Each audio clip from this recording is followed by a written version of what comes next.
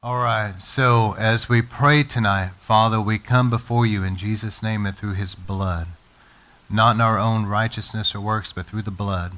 And Lord, we thank you for the awesome power, Lord, of the blood of the Lamb that we're going to talk about tonight. And Lord, we thank you for your word. And as I preach tonight, I just ask you that you would anoint me fresh and speak through me everything that needs to be said tonight, everything that needs to release out. Lord, I pray it'll be as living seeds of truth that's sown into good soil out there. That even now, as people are going to be hearing this, that the Holy Spirit move into where we are, and people are driving down the road, however they're hearing this, the Holy Spirit just move into where they are. Lord, help us to give you our best ear and our full attention, that the Holy Spirit will lock us in, get our hearts and our minds locked into what you're saying, anoint our eyes and ears, give us eyes and ears of the Spirit. Give us good, fertile soil of hearts and minds tonight in every way, that this will go out as living seeds of truth sown into good, fertile soil, watered by the Holy Spirit, that will take root, grow, and produce a hundredfold harvest of eternal fruit that remains until Jesus comes. And Lord, I ask you that you would bless this time. Let there be a washing of the water of the Word. But I pray that your Word will go out tonight as light, like a revelation knowledge, and will shine bright and dispel any darkness of the enemy and bring light and revelation and truth. And Lord, I pray, this is so important, I pray that this will not just be seen on a surface level, but Lord, I ask you that this will be a rhema word, and Lord, it will come by revelation knowledge in the heart, not just mentally agreeing, but it'll go deeper than that. Lord, it'll be something in our hearts that is really revealed to us. And Lord, I pray that it will produce great faith, because the heart is where the faith comes from. Lord, let it produce great faith. The Bible says faith comes by hearing the word. But that there is not just hearing it on a surface level. It's rhema. Lord, let it get in us tonight that we'll never be the same. And so I ask you to bless this time and let everything be accomplished into it. Your will to be done. In Jesus' name we pray. Amen. All right, well, I'm going to deal with the blood tonight, and I believe that's why the glory has been so strong here. For those that are going to be hearing this outside of River of Life, this is just, it's another sermon, and I pray it's a great blessing. But for you guys in River of Life, this is not just another sermon. Okay, this is something that God is literally doing in our midst, and it is significant, and I have prayed this week so much, I pray that this will really get in us, because this is going to be something that's going to help take all of us individually and corporately deeper in the Lord, and it's significant. It has to do with things he's been speaking to us about, his glory increasing. It has to do with restoration and health and all of that, okay? So let me just go ahead and dive into this. It does go along with the Americanized Christianity series. I'm going to deal with covenant. All right. Along these lines with covenant, it's like, I guess, a lot of things. A lot of times in Western culture and in our American culture, this is a foreign concept. So for us to understand what the Bible is saying in this area, we really have to renew our minds with the Word. So tonight as I talk, I'm telling you right now, this is something that's going to be very different to our mindset. And that's good, isn't it? Because I want to know what the Bible says. And I believe this will really help you understand some things about God, understand some things about the blood covenant we have in Christ, and also different passages in the Scripture will make more sense. But the way I wanted to start this was kind of bringing out some of the negative, and then I'm going to shift over to the positive. But in America right now, and throughout our history, there's been a lack of understanding of the seriousness of a covenant. And it's only gotten worse. It has not gotten better. I think that, 100 years ago, people understood a lot more how serious the marriage covenant was, But down through the years, it's become something that is not really taken seriously. So let me get into the word covenant tonight. Malachi 2:16, the Bible says, I hate divorce, says the Lord, the God of Israel, and him who covers his garment with wrong, says the Lord of hosts. So take heed to your spirit that you do not deal treacherously. And so let me just keep going with this, and I'll talk about a few things. Ecclesiastes 5:4. When you make a vow to God, do not be late in paying it, for he takes no delight in fools. Pay your vow. So in American culture, people really don't understand how serious this is. When we make a covenant before God, it is an extremely serious matter with Him. When we make a vow to God, we promise God, if you do this, I'll do this. And we make a vow. It is very, very serious with God. And the Bible considers somebody that breaks, flippantly breaks covenants and vows as a fool. Let me just tell you how extremely important it is when you give somebody your word that you do everything you can to keep that word. How many children have had to literally, as they grew up, had to be healed from a broken heart of a parent that made a promise and then just totally broke that promise flippantly to them, and it broke their heart? How many people have been betrayed in a marriage covenant and literally had their heart broken to where God had to heal them supernaturally because somebody so flippantly broke that covenant? It's a serious matter with the Lord. In America, I would say that we don't even really make covenants anymore. Even the marriage covenant, I don't think a lot of people consider it a covenant and don't even know what a covenant is. What we do in America is we make contracts. Contracts and covenants are not the same thing at all.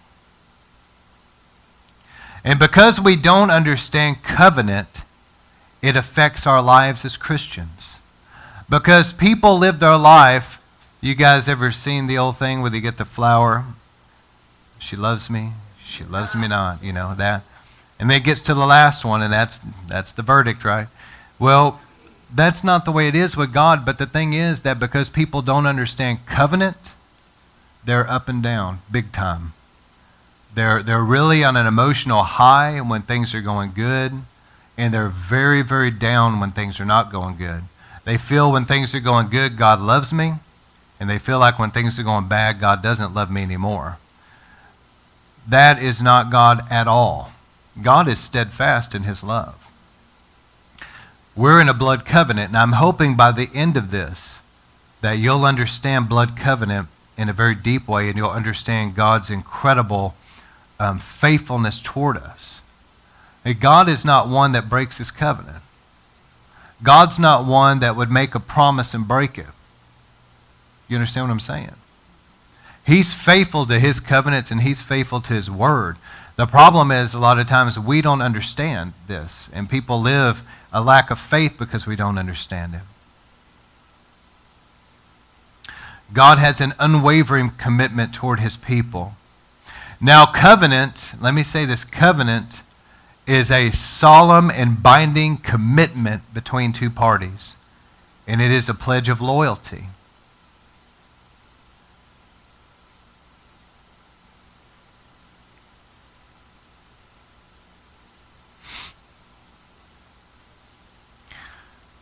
So let me go into this now, and let's get focused on what the Bible's talking about with God's covenant promise toward us, His blood covenant He's made with us, because we see that when we take the Lord's Supper. And that's why tonight, God permitting, and if it works out, we might do something significant here at the end, but we'll just have to see if the Lord leads that way about communion. But what we do need to understand is that when we take the Lord's Supper, it is our covenant meal.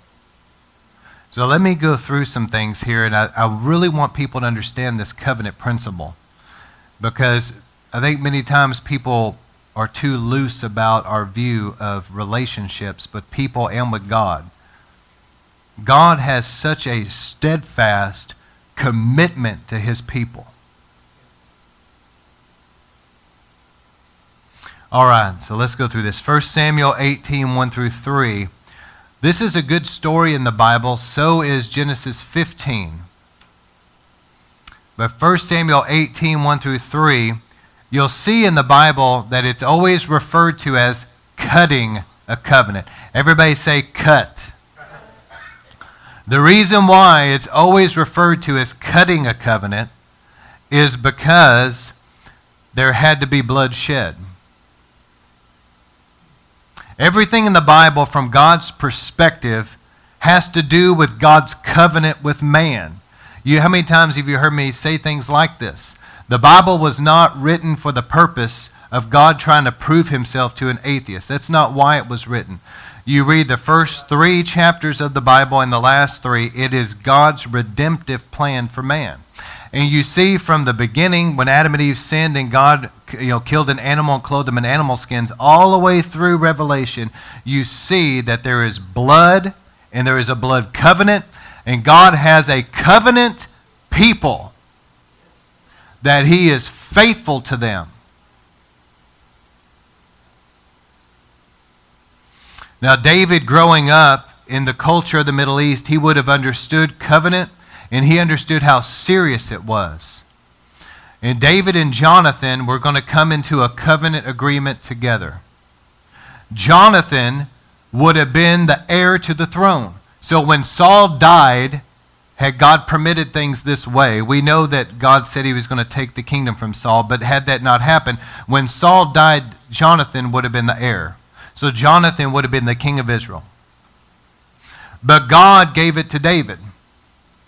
Samuel pulled him out of the field, anointed him. We know the story. Jonathan knew that. Jonathan knew that he was actually would have been the heir, but because his father sinned, he knew David was going to be. And Jonathan and David truly were best friends. They loved one another, and they came into a covenant together. The first thing about a covenant is this: you have to count the cost of a covenant because it is an unwavering loyalty to that other person to the death. And it doesn't end. Did everybody hear what I said? It's an unwavering loyalty to the death. You got to count the cost. Jonathan counted the cost when he came into a covenant with David. And we see this with Jesus. Jesus counted the cost, and the Bible says, for the joy set before him, he endured the suffering of the cross. Jesus counted the cost of what it was going to take to bring us in a blood covenant with him and the Father. Really what happened is Jesus being the sacrifice, God the Father, we are brought in covenant with the Father through the blood of our Passover lamb, the Messiah. So number one, Jesus counted the cost. And how many knows that that was a severe cost? Number two, covenant exchanges. When David and Jonathan came into a blood covenant together, the Bible says they exchanged their robes. Well, isn't it interesting that David, being a shepherd, would have been out in the fields living in this nasty robe where he laid down in the mud. It rained. He got dirty. He had to chase. He was all over these sheep all the time. He stunk. Jonathan, on the other hand, would have had a beautiful princely robe. And they exchanged robes. And isn't it interesting that Jonathan knew David would end up in the throne and gave him a princely royal robe, you see. They exchanged their weapons. David would have had that sling. And David killed the lion and the bear. But then he also took down Goliath. And he used that sling. That was a shepherd's weapon. But Jonathan would have had the most expensive, beautiful, princely sword you could imagine. The most expensive in Israel, no doubt. He would have had a beautiful sword. And they exchanged those weapons. The sash, this was like a belt around the waist. This speaks of, in the Bible, the sash spoke of like your strength. David would have had a shepherd's sash, but Jonathan would have had the belt of a warrior prince, and they exchanged. Now we see this with Jesus toward us today, that Jesus identified himself with us.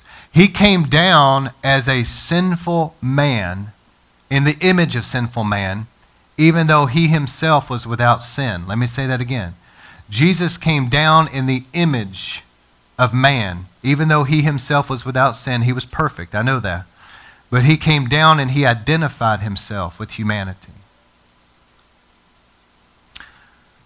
And in that, through the cross, Jesus, even though he came down in the likeness of man, in the likeness of sinful man, he was perfect, he was holy, he was the perfect sacrifice, but all of the sin of the world came on him on the cross. It was a clothing of filth that came on him, a filthy garment. But through that, even though he was perfect and holy, the sin of the world draped on him like a nasty garment on that cross. Our sin. You see, when you take communion, with your mind's eye, be thinking to yourself, you know what? Any of my sin, any of my transgressions, any of my iniquity is out of me, and it goes into him. It goes into his wounds where he was pierced for my transgressions. He was bruised for my iniquity. The punishment that brought peace with God was on him. And so you see that all the pollution leaves you and goes into him. That's why Peter said in 1 Peter 2:24 that he bore in his body our sin, that we're dead to sin and alive unto righteousness. So our sin goes into him, and the divine exchange. You ready? Now we are clothed in the righteousness of God. We're given a robe of righteousness, a royal priesthood. Just like Jonathan gave David a royal garment, the Bible says that we're priest unto God, but it's not just priest, it's royal priest. There's something kingly there because Jesus is a king. And so there's a shift of identity there, that God has taken us from our filthy rags, and now he's clothed us in the righteousness of God in Christ Jesus. All right, number 2, Jesus, regarding the sash, strength. Jesus took our weaknesses to give us his strength. And that's the exchanging of the belt. The belt speaks of that. And how many knows that Jesus allowed himself to be beaten and to bleed? And here he was carrying that cross, hung on that cross. He was in a place there where he yielded himself to be very weak and very vulnerable. But in that, he paid so that we could become strong in God. That his strength now becomes our strength. But he had to yield himself to that beating and that abuse. Jesus also exchanged weapons. See, when you come into covenant, your enemies become his enemies. Now, this is a very important part that people really understand what I'm saying here. Because I fear that this could go over some people's mindset right now. Did you ever notice that before you were saved and you were just living for the devil, that you seemed to not really face any type of spiritual warfare per se? But once you accept Christ as your Savior, man, it seems like all of a sudden you got an enemy. See, Satan is Jesus' enemy. And when you come into a blood covenant, his enemy becomes your enemy. Did everybody get that? All right. In the same way, all of our enemies become his enemies.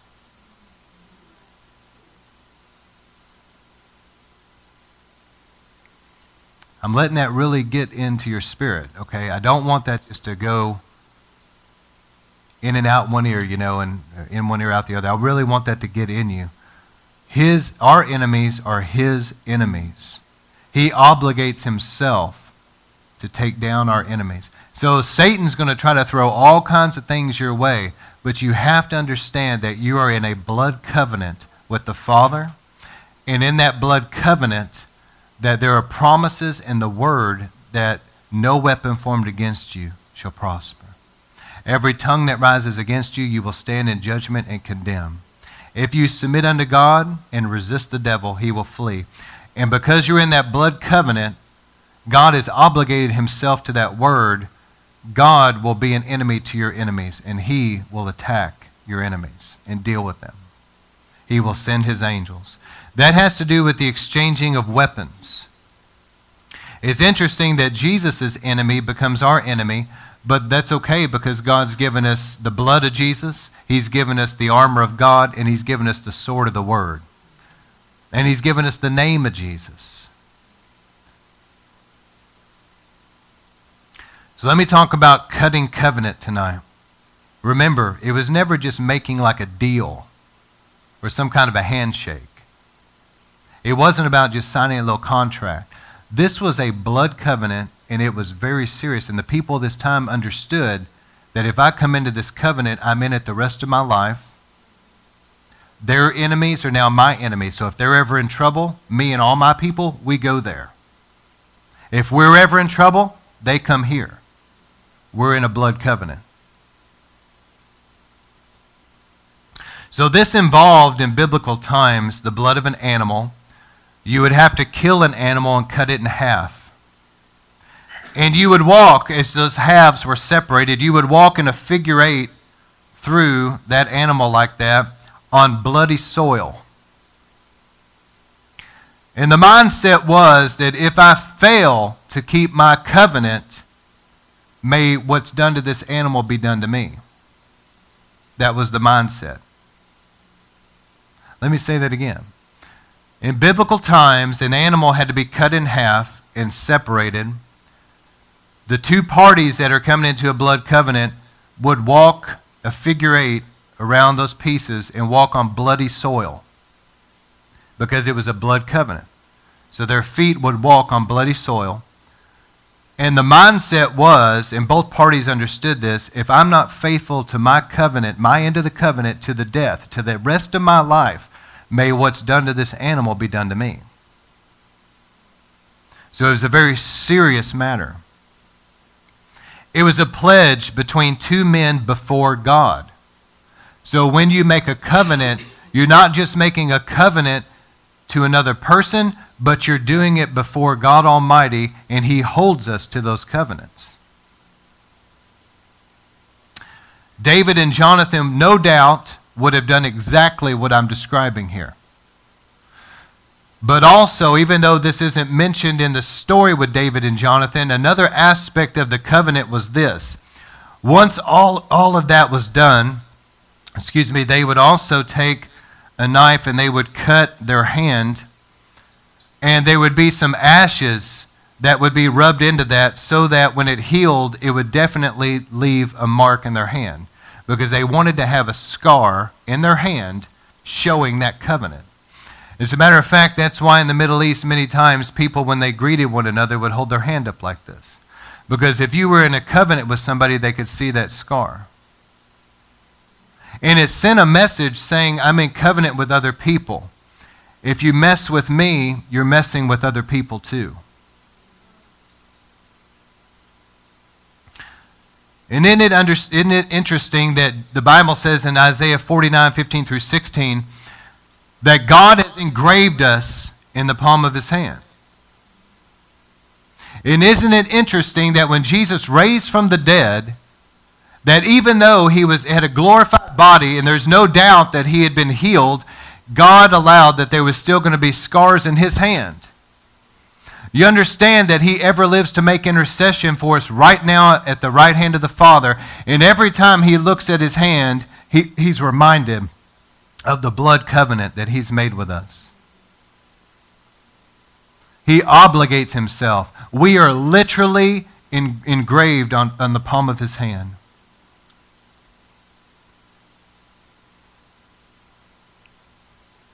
And so after this covenant was cut, everything was done, it would be sealed with a covenant meal.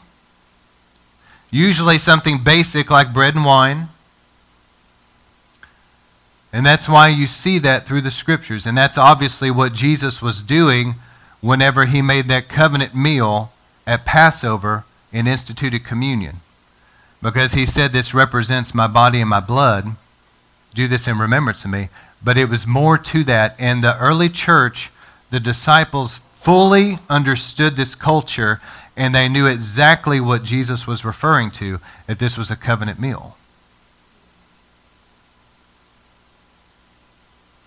You guys remember whenever Israel was at Sinai, and God came down on Sinai, and the mountain rumbled. There was a cloud there, a sound of a shofar. And Moses had taken the blood that was shed of animals, and he had sprinkled it on the people as much as he could. Sprinkled the blood on the people. The blood sprinkled on the elders and the leaders. And he said, this is the blood of the covenant.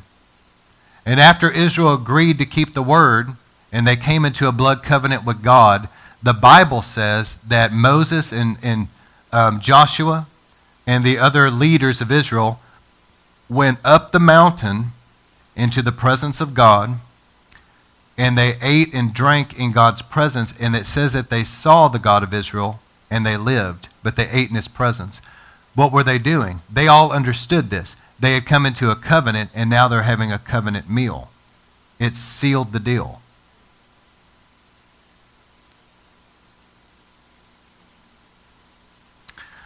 And so there's a word in Hebrew called chesed that a lot of times in the Bible it's translating as loving kindness. But you have to understand that chesed speaks of not only loving kindness, but there's a deeper meaning. Kind of like the word shalom is translated peace, but it's much more than that. In Hebrew, it implies like being complete, being whole. So it's more than our English word. In the same way, chesed is more than just loving kindness. What it implies is a loyal love. It means that we are in covenant with God, and he is loyal to us. See, the way that we show our love for God, yes, we love him and we worship him, and we spend time with him and all of that, but at the end of the day, God is wanting us to be faithful to him. Did everybody get that? And that's that loyal love. He's faithful to us, but he's wanting us to forsake other gods. He's wanting us to not get into things that's going to steal our relationship with him. He wants us to be faithful and loyal back to him as he is loyal to us, because we're in a blood covenant. I think that everybody can see that Jesus went on the cross, and he was the sacrifice. He was the Passover lamb. His blood was shed, and that is the blood of the covenant right there. Now, God foreshadowed this in the life of Abraham. I believe it's Genesis 15, but God told Abraham, remember, to kill these 4 animals, and he cut them, or 5, however many it was, but he cut them in half and separated them, and he took the birds and just killed each bird on each side, and Abraham walked in that bloody soil. And God appeared to him as a smoking pot and a torch. These would have been things that Abraham would have been familiar with in that culture. How many knows that God knows how to speak to us in a way we understand, okay? These were things that Abraham would have been familiar with. But the smoking pot and the fire of the torch spoke of the cloud by day and the fire by night. It spoke of God's presence. And God himself in that pot, in that torch, came and he walked in that bloody soil with Abraham. And God made a covenant with Abraham.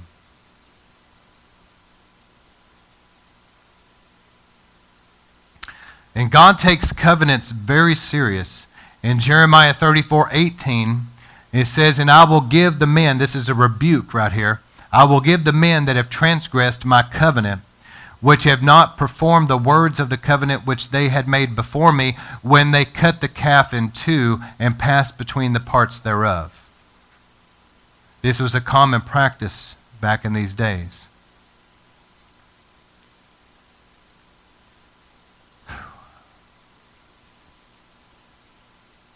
And And so what I want everybody to understand is, let me talk about the Passover, and then I'm just going to close this out.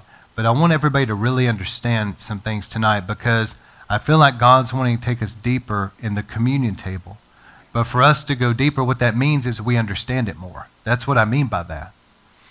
And so when the Passover lamb, Israel was told by Moses, God had hardened Pharaoh. Remember, the plagues came.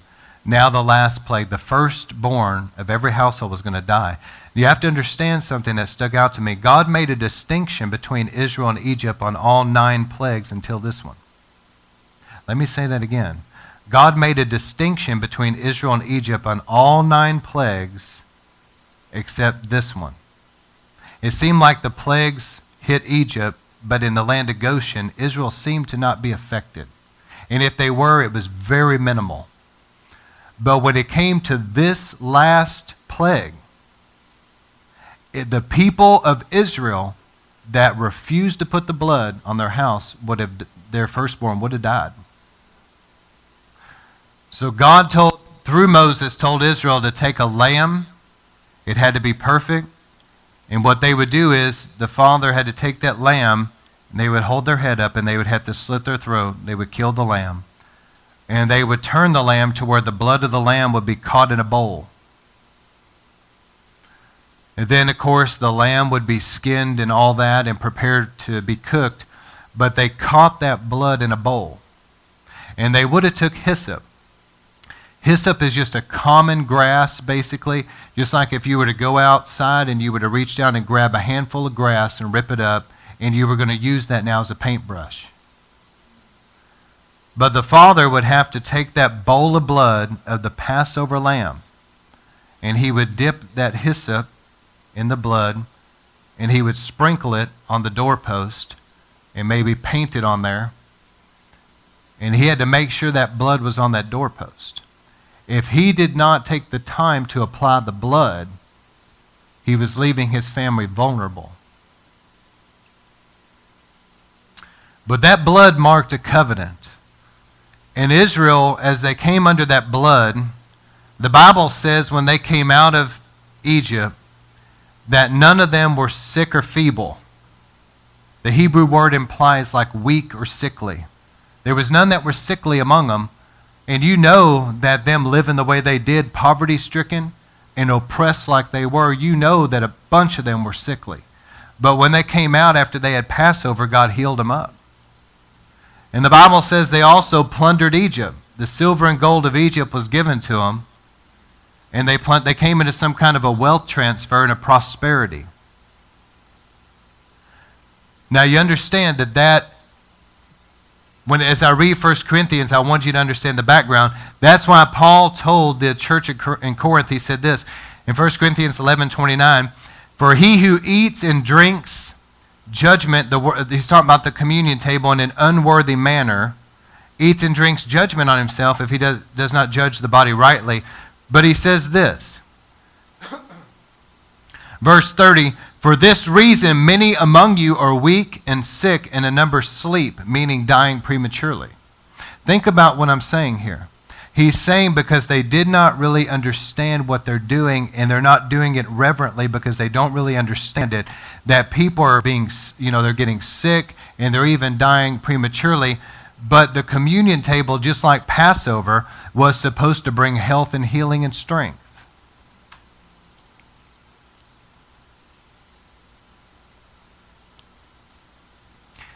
And a minute ago, I quoted Psalm 105:37. Then he brought them out with silver and gold, and none among the tribes, there was not one who stumbled.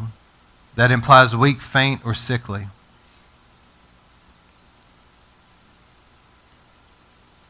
So let me close out with these last couple things.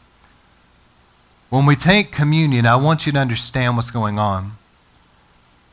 And I hope this really brings a deeper appreciation for what God has done for us, really, because it did with me when I studied all this out.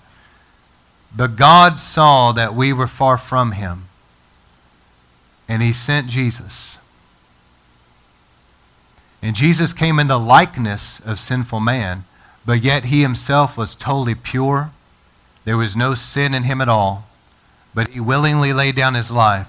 And Jesus was that sacrifice that had to go to the cross and blood had to be shed. But it's through that blood covenant that the God of Abraham, the God who created all things, has come into a blood covenant with you and I. And in that exchange, we went from our filthy rags to being clothed in royal righteousness. Jesus took our weakness so that we could have his strength. And God obligates himself that now he's going to be an enemy to our enemies. And through that blood covenant, he's given us all the promises in his word, which the Bible says all God's promises are yes and amen. And God has obligated himself to us. And so when Jesus gave that Passover meal, the early church understood covenant and they understood a covenant meal. He was instituting this. And because you're familiar with the Passover Seder, you understand this is only once a year. So when Jesus was instituting this and said, do this as often as you will, everybody there at that Seder would have kind of looked at each other like, really? Because they had only known once a year, but now this was something new. There was the blood of the new covenant that was about to be shed. Christ, our Passover. And now Christ was giving this covenant meal to us. And what was the covenant meal? It was the last thing in the covenant. It sealed it. Remember that? And so listen, when we take communion together, I want people to really think about what you're doing. In your minds, you realize, as I mentioned earlier, that all your sin and all your rebellion, all your iniquity is going into his wounds 2,000 years ago. It's going into his bruising, into his piercings. And now we're washed. When we take communion, it's just like the cups at Passover. Remember, the second cup is now deliverance. When we take communion, with our mind's eye, we're thinking about the cross.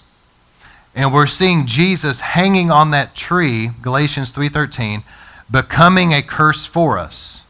And as he hung there on that cross, blood was dripping from his body. And so all of Satan's influence, his oppression, his kingdom, his works, every evil spirit, everything that you've been facing, all of that junk, it literally goes on him.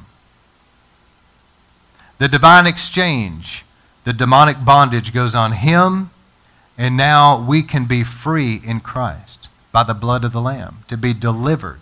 That's why many of you, when we've led you through this and prayed with you, you felt so much lift off your life. It's because my wife and I are taking you back to the cross. And then you get to the third cup of Passover, which has to do with redemption and healing. This was really the communion cup, the cup he used for communion. And when you close your eyes and you're thinking about it, you understand that Jesus, the Bible says that by his stripes you were healed. And Jesus allowed his back to be plowed open with a cat o' nine tails. Let me tell you, Jesus' back was open. It was plowed open. He took wounds on his back. And then when he carried the cross and he hung on that tree and he was hanging there, blood had come out of his back, okay? That blood out of those wounds of his back was payment for your healing.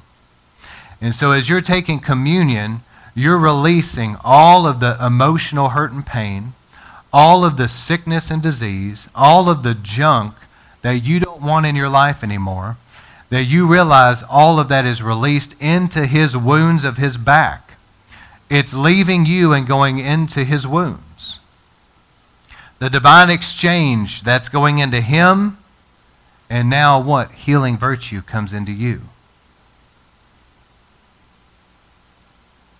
Also, when you take communion, these are the 5 things.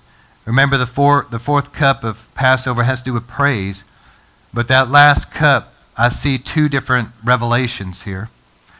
One is that great protection. See, when Israel painted that blood on the doorpost, they were protected. That death angel that wanted to bring death and that destroyer that wanted to come. How many knows that Satan wants to steal, kill, and destroy? So he wants to come with death and destruction.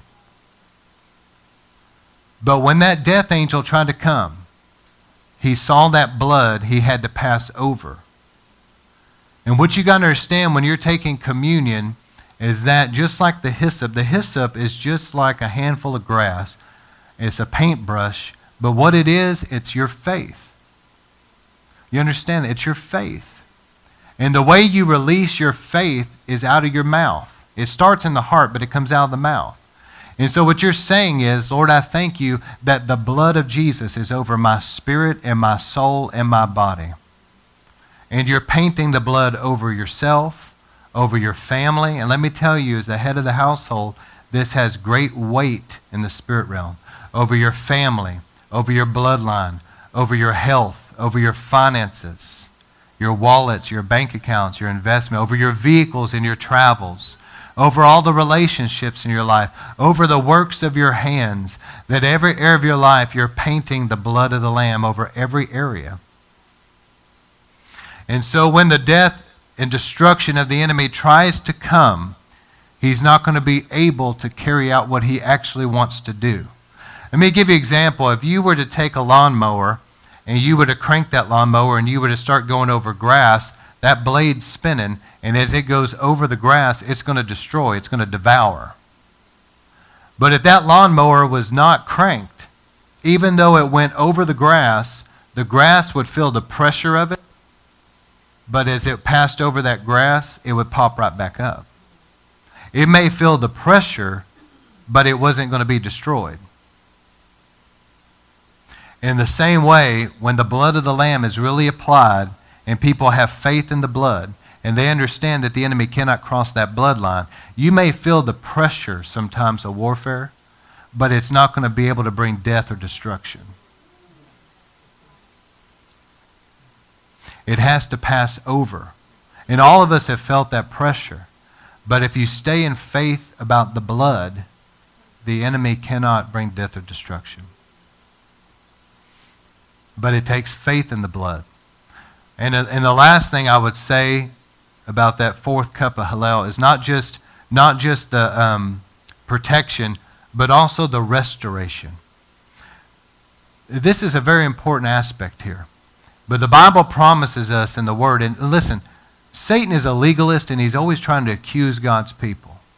And this is one of the reasons why I really want to teach this, and I want God's people to know this, because I really mean this. I want the devil to get a taste of his own medicine.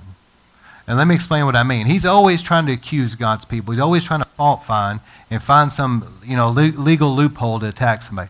Well, here's the fact of the matter. When God wrote the law of Moses, there was something set in motion to where when somebody was a thief, he didn't just restore back, but he had to make restitution. And when you read the book of Proverbs, it says this: when a thief is caught, he must restore sevenfold. And now Jesus called Satan. He said he's come to steal. That's the first thing he said. He's a thief. He's come to steal from you. So God is a faithful judge. The Bible says Yahweh Mishpat, our judge. God is faithful. And the persistent widow kept going. Remember that parable? That persistent widow kept going to that wicked judge day after day. And that wicked judge, even though he didn't fear God or man, he eventually said, this woman is going to wear me out. Just give her whatever she wants. Jesus said, how much more so, if a wicked judge would do that, how much more so will your Father in heaven give justice to his people and do so quickly? And so there's this concept here of restoration. What has the devil stolen from you? As you go before God as a judge, as in the courtroom of heaven, God will render justice for the verdict that you have been stolen from, and the devil has to restore it back, and he has to restore it back many times over. Remember that. Don't let him get away with stuff. And so those are the 5 things that stick out to me. That we're cleansed from our sin, we're delivered from the enemy's bondage, we're healed, and that's healing in every area. Mental, emotional, physical, whatever. You're totally protected and great restoration. God wants to restore. And so whenever you take communion, I want you to be thinking about that. Go back in your mind to Passover, the 4 cups, that you're taking time here, that you're being cleansed, you're being delivered, you're being healed up. Whatever you need, it's available. And through communion, that's the way that you remember that.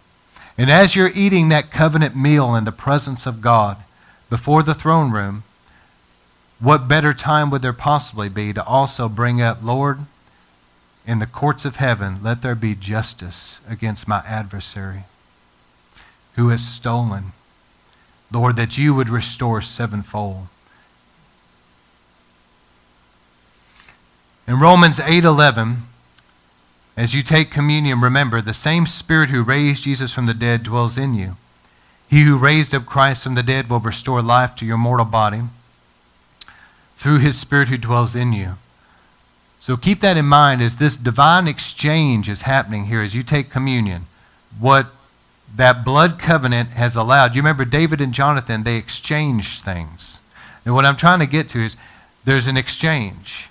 All the sin, all the sickness, all that's of the devil, all of that goes on the cross. And then what Jesus paid for is coming into us. That's why so many people have told me in River Life down through the years, they take communion with us every week. We bless them in the presence of God here, but they're healthier than they used to be. And it's because of the divine exchange that's happening. And I believe as you and I are understanding what's going on even more deeply, it's going to even have more of an effect than ever before. And where the blood of Jesus is applied, that's where the glory comes. And what the Lord showed me was just like the pool of Bethesda. That was an interesting story. You have this pool, the sick laid around it. The angel would come, stir the waters. The first one in was healed. There was healing in those waters. You know it and I know it because people wouldn't have been there laying around that pool unless there was really people being healed. And I saw as I prayed, it was like the glory of God began to come in like a thick water because of the thickness and the consistency of his glory. And it was like the pool of Bethesda. And as that water came in, it was like a thick glory. There was healing in that. And see, where the blood of Jesus is applied and the blood is reverenced, the glory of God will come in.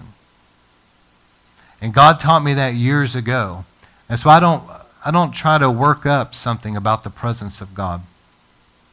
Because you can scream and yell, you can jump and down, you can praise as hard as you want, and the glory still be pretty far off.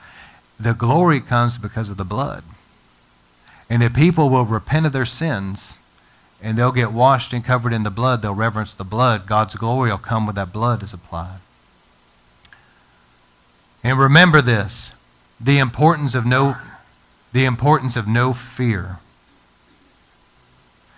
Israel had to come under that blood, and then they had to go to sleep. They had to trust the blood. They had to trust that the blood would protect them from the destroyer. They had to trust that the blood on that doorpost would protect their firstborn.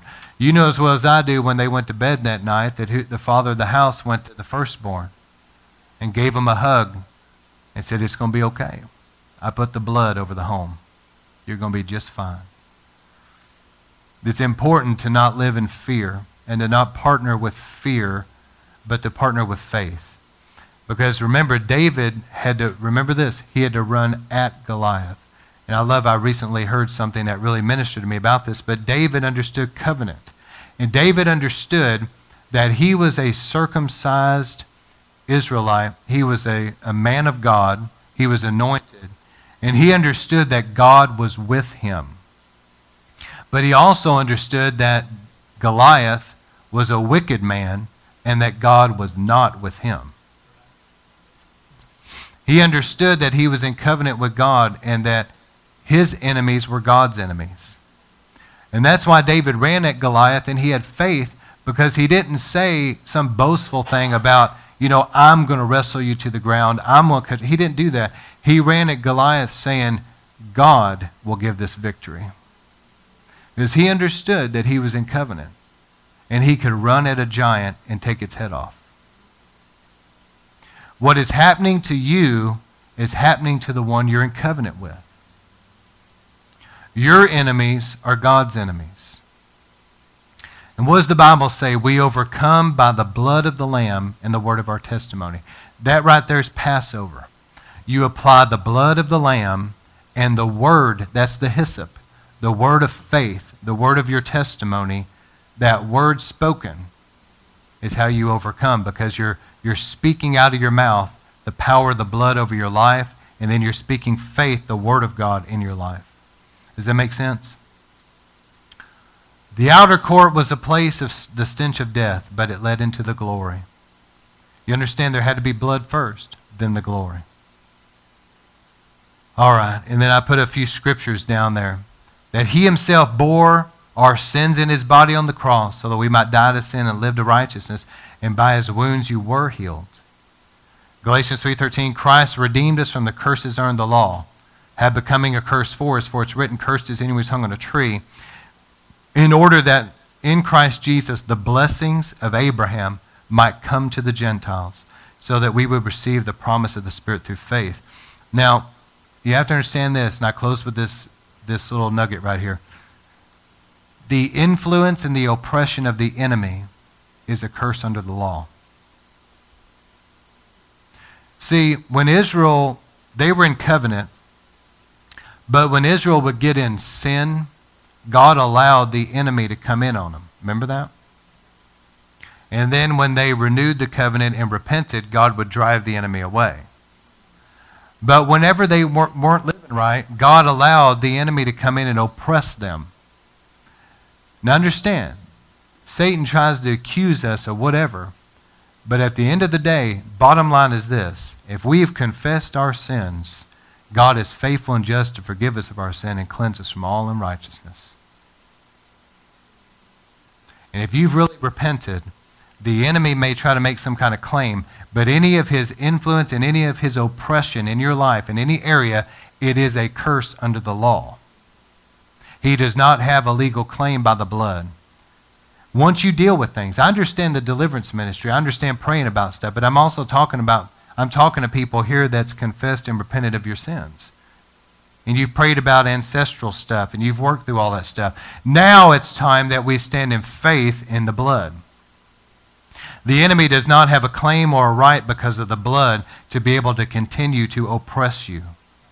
And I believe that once we really go deep in this revelation, all of us have had battles. Everybody here.